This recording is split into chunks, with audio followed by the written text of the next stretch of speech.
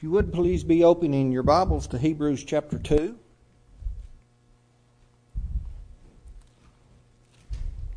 We're going to notice verses 1 through 5. Hebrews 2, 1 through 5.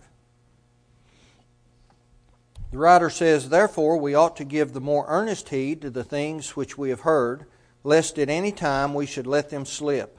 For if the word spoken by angels was steadfast, and every transgression and disobedience received a just recompense of reward, how shall we escape if we neglect so great salvation, which at the first began to be spoken by the Lord, and was confirmed unto us by them that heard him? God also bearing them witness, both with signs and wonders, and with diverse miracles, and gifts of the Holy Ghost according to his own will. For unto the angels hath he not put in subjection the world to come, whereof we speak." The writer of Hebrews admonished his readers to not neglect the great salvation that had been presented to them by Christ. He talked of the word spoken by angels delivered to the hand of Abraham on Mount Sinai. But as we look at this passage, we get down to verse 5 and it talks about the world to come. Exactly what is the writer indicating when he makes that statement? What we want to do is look at passages like these and give us an opportunity to try to determine, as we reason through them, exactly what is he talking about. It's there for a reason.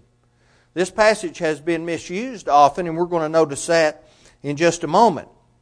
So exactly what is the world to come? Well, there are three prominent views in the world on what this statement means. The first is that it is a preview of the millennial kingdom that will come when Christ returns and establishes his throne in literal Jerusalem for 1,000 years.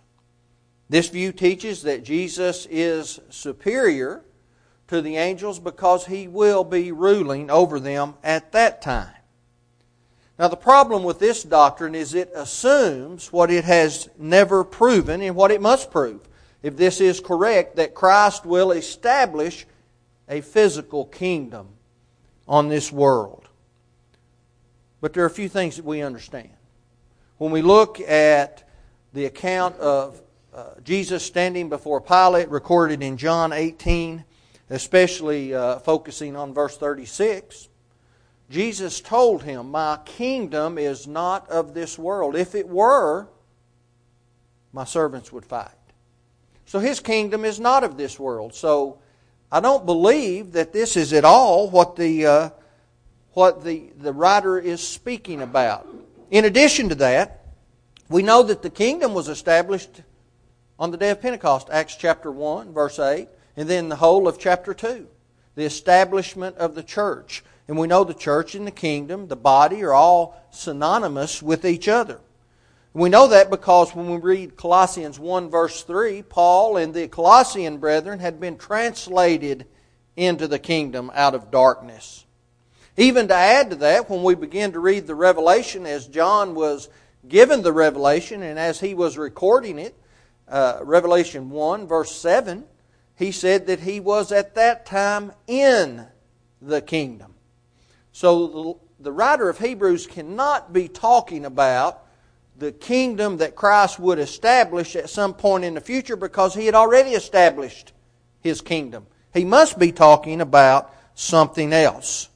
Well, the second view is that the world to come is heaven itself.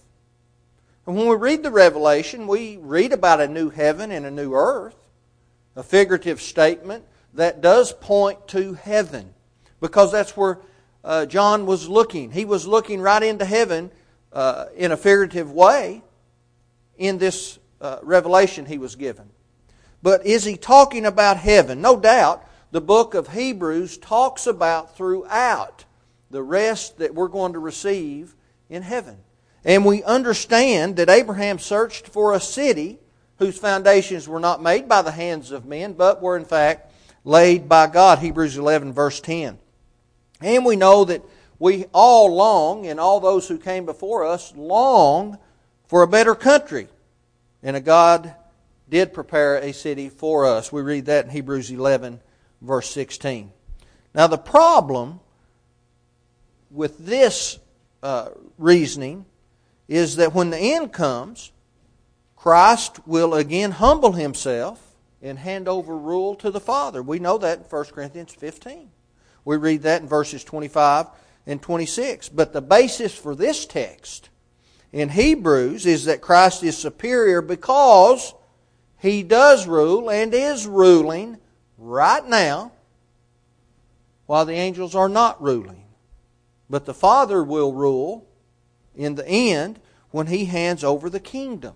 Okay, so let's look at the words used here for just a moment. The Greek word world, as it is used in this passage, means the inhabited earth. The same word used in Matthew 24, verse 14, where it talks about the gospel being preached to the world, the inhabited earth. Also the same word used in Romans 10, verse 18, where their sound went into all the earth, and their words unto the ends of the world, an inhabited world.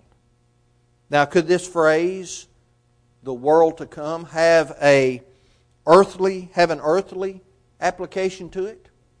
Now, just because it may have an earthly application does not mean we endorse this idea of premillennialism. Let's notice something. The writer had been discussing the Old Testament law, hadn't he?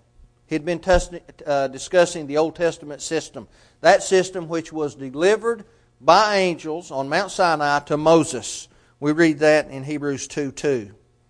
However, a new system had been ushered in. Not one where angels brought the Word of God, but where Christ brought the Word of God. A greater system. A perfect system. One founded in Christ Himself. Verse 3 of our passage.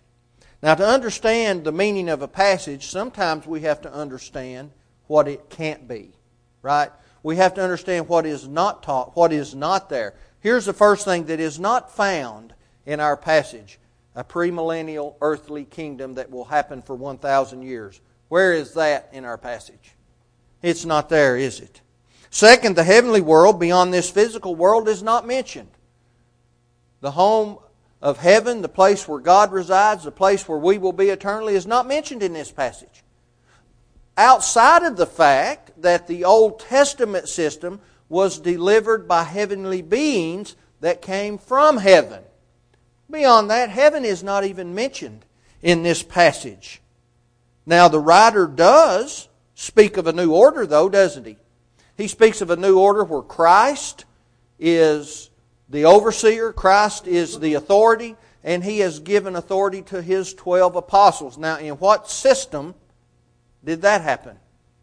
It must be the Christian age, this new world to come. Of course, now we have to remember, the writer is writing from the perspective of those who had received the law by the hands of angels. Okay, he's writing as if it were history at that time, right? So he's saying, from that perspective, we have received this system, but there is a new world to come. For us, the world has come. This new world is present. It's the Christian age, right?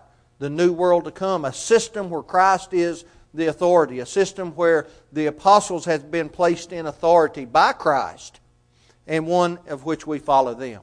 Can't be talking about a premillennial 1,000-year reign upon the earth, not mentioned in this text. The home in heaven, not mentioned in this text at all. But a new system. We're talking about laws within the context, right? The first delivered by the hand of angels, the second delivered by Christ. So people will use this, and they'll say, oh, there you go, there's a premillennial. That's the millennial reign. Well, it doesn't talk about a millennial reign. Let's focus on the facts at hand. The facts that state what the subject matter is. We're talking about a system of law. The one is old, the one coming is new.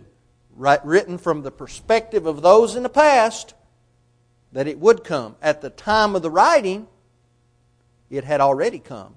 It's just like when Peter said Christ preached to those in prison, those spirits in bondage, right? 1 Peter 3, I believe about verse 20. At the time of the preaching, they were being preached to by Noah. At the time of the writing, they had died and gone into the Hadean realm. That's why those spirits were in prison. So we have to understand the perspective from which it is being written.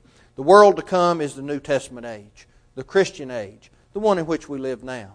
And we understand if we're going to be a part of that, we have to obey the gospel system of faith, and we know what that is. We're Christians. We understand. We need to be able to tell people and remind them that it is a plan of faith, repentance, confession, and immersion in water for the forgiveness of sins. But we also have to be reminded that in this world that was to come during the time of the old law, that is here with us now, that if we step outside the light of Christ, that we can come back to it. We can come back, and that's one of the things that the new law offered. It offered more than just a law, though it is a law. It also offered grace. It offered a way to get rid of sin permanently, those sins we've committed. And so we do that by repentance and confession. If you stand in need to answer this invitation, if you need to come back, let that be known as we stand and as we sing.